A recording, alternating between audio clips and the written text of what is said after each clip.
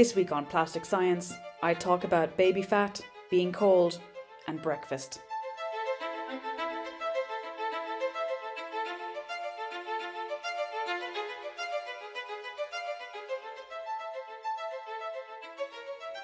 Welcome back to another episode of Plastic Science. This week, it's the F word. How it affects your life, how much of it you have, and whether it's good or not. We're talking about fat, of course. Fat. This show is just part one because there's an endless supply of wonderful details, research and surgery factoids. There's no way I'm limiting it to one show.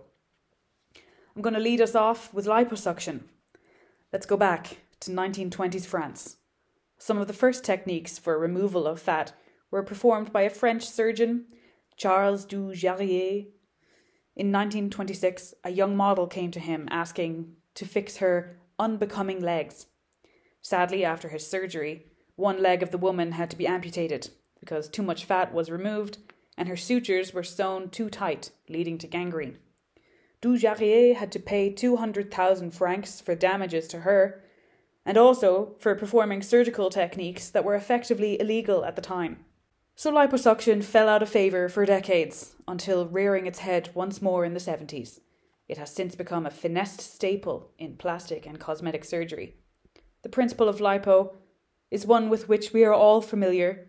A tube sucks out your fat. There is now PAL, LAL, UAL, WAL, all standing for power-assisted lipo, laser-assisted, ultrasound-assisted, and water jet-assisted liposuction. All of these techniques are designed to help break down the fat prior to suction, making the process easier and more efficient. Typically, the fat gets discarded as medical waste, but sometimes it can get injected back into the patient, it's not an accident, in a different area, in a process called fat grafting. One can graft fat almost anywhere, into the breasts, cheeks, joints, posterior, chin, forehead, even lips. With most women, most of the time, the fat is gained in the tummy area. When you liposuction fat out from the abdomen and inject it somewhere else, it will still behave as if it was still in the abdomen. The tissue will preferentially get bigger if the patient is to gain weight again.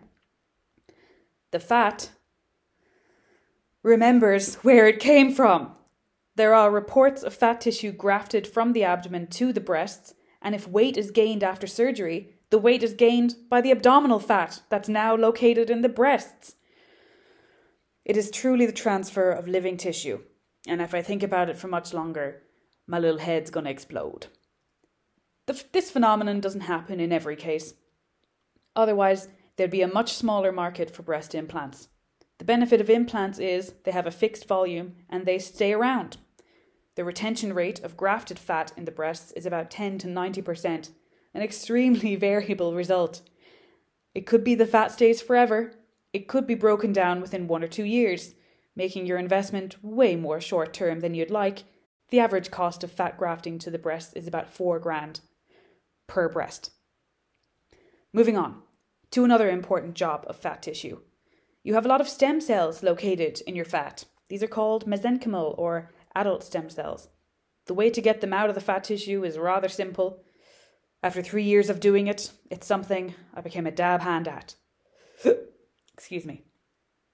Visualize the clear plastic canisters of the liposucked fat coming my way into the lab early in the morning, each about 3 litre volume. The contents settle into 3 layers based on density. On the top, there's an oil layer. The oil comes from broken up fat cells and it floats freely to the top. It's dark yellow and transparent. The middle layer is the tissue layer, a dense, light-coloured tissue. It consists of intact adipocytes, stem cells, blood vessel cells, and connective tissue. This is the money layer. This is the one from which we extract the cells. The bottom layer is made of liquid, blood and surgical solution. It's kind of a murky, dark red. The goal is to rescue the middle layer of tissue from the top oil and the bottom blood. Then we wash the broken up fat tissue by adding salt water, saline, and just stirring it around. Over time, the fat tissue will rise to the top, giving a really disgusting 2-layered solution. It's basically fat floating on top of dirty water. Then we add an enzyme called collagenase to the fat tissue, which helps break down the collagen, thereby freeing the cells. Through a series of centrifugations and filterings, we are left with a collection of stem cells at the bottom of a tube. After reducing 3 litres of stuff from the operating room to about 1 tablespoon of cells in the lab. In my own opinion, though, the real magic comes when you graft fat under damaged skin. Very often, if a breast cancer patient undergoes radiation, the skin of the breast will become hard to the touch and tough, clinically presenting as peau d'orange, translating to the very harsh descriptor, skin of an orange. New research shows that grafting fat under this damaged skin actually rescues the skin back to its normal, healthy, pliable state. This is because fat and the stem cells therein play a massive protective role to the tissue it is close to. Next on the agenda, we begin life as babies. It's a cold, unforgiving world out there when you're not located inside another human. When we are born, we're small, and it's critical we stay as independently warm as possible. The fat we have as infants is, logically, not the same fat we have from eating blocks of cheese all our life. Adult and baby fat is differentially named by their colours, simply enough: white fat in adults and brown fat in babies. The brown fat cells are brown because they contain many more mitochondria than white fat cells, and it's these mitochondria that create energy and warmth. While white fat is like insulation, keeping whatever body heat there is in, brown fat can be thought of as a radiator. Paradoxically enough, brown fat burns calories to create heat. 5% of a newborn baby is brown fat, but some of it stays into adult life, specifically around our shoulders, chest and neck, especially around the vertebral column within the neck. Feel how much warmer the back of your neck is right now compared to your forearm. The thing about brown fat is that it can absorb sugar molecules from the blood and use them to create heat with no negative side effects. There's so much money in diabetic and obesity research these days. I don't think I can count that high. One such project is trying to make white fat behave more like brown for a type of fat that researchers are just calling beige. Since cold temperatures seem to stimulate brown fat activity, the methodology to make beige fat seems pretty clear. One Japanese study put 12 young men to sit in a quasi-cold room, 15 degrees Celsius, 2 hours a day for 6 weeks. Initially, the study participants were burning 108 calories in the cold. But after 6 weeks of 2 hours of daily cold, that had gone from 108 to 289. At the end of the study, a scan showed that the 12 guys had an increase in beige fat compared to the group that stayed warm for 6 weeks. There's one gene that stands out among the rest when it comes to brown fat, and that's UCP1, or uncoupling 1.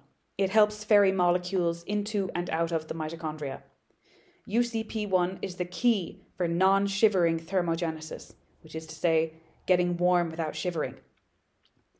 The truth is, periods of cold exposure are known to boost brown fat, immune system function, insulin function, and a faster recovery from injury.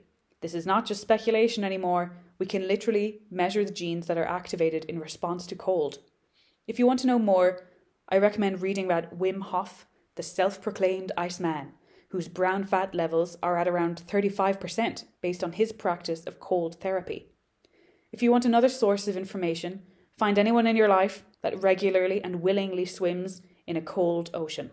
I've been correctly accused of being a creature of comfort, and so I'm loath to admit that there is boundless health benefits from intermittent cold exposure.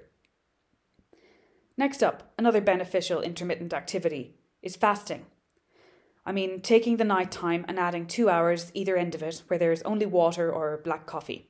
By fasting between 8 p.m. to 10 a.m., for example, you have 14 hours where your body can reset itself and get the blood chemistry right for a variety of benefits. Once you eat your last bite of the day, your body is digesting and blood sugar rises for the next 3 hours. 4 hours after the last bite, the insulin levels begin to taper off as the sugar levels do too. Since the organs keep needing energy and glucose, a hormone called glucagon is activated to release glycogen from stores like the liver, leading to some blood glucose.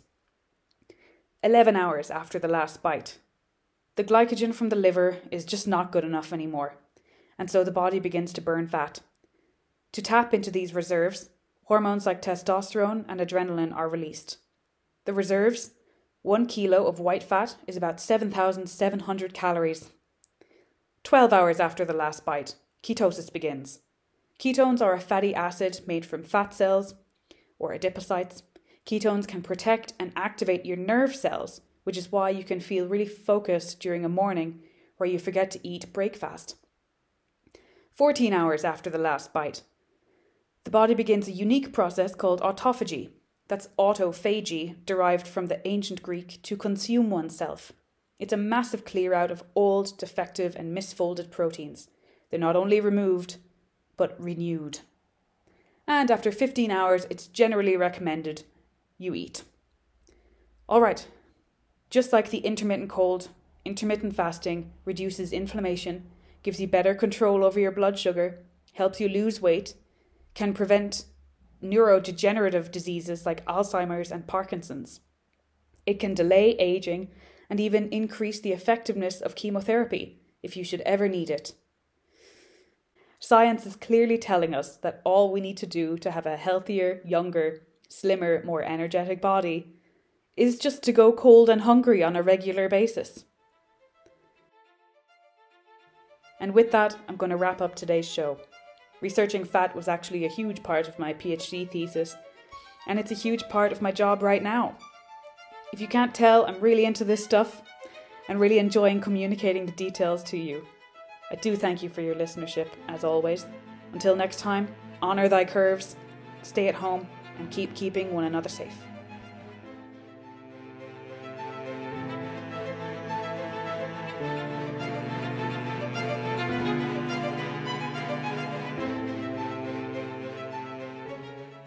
They're going to call me One Take Brett. That's me. Wow.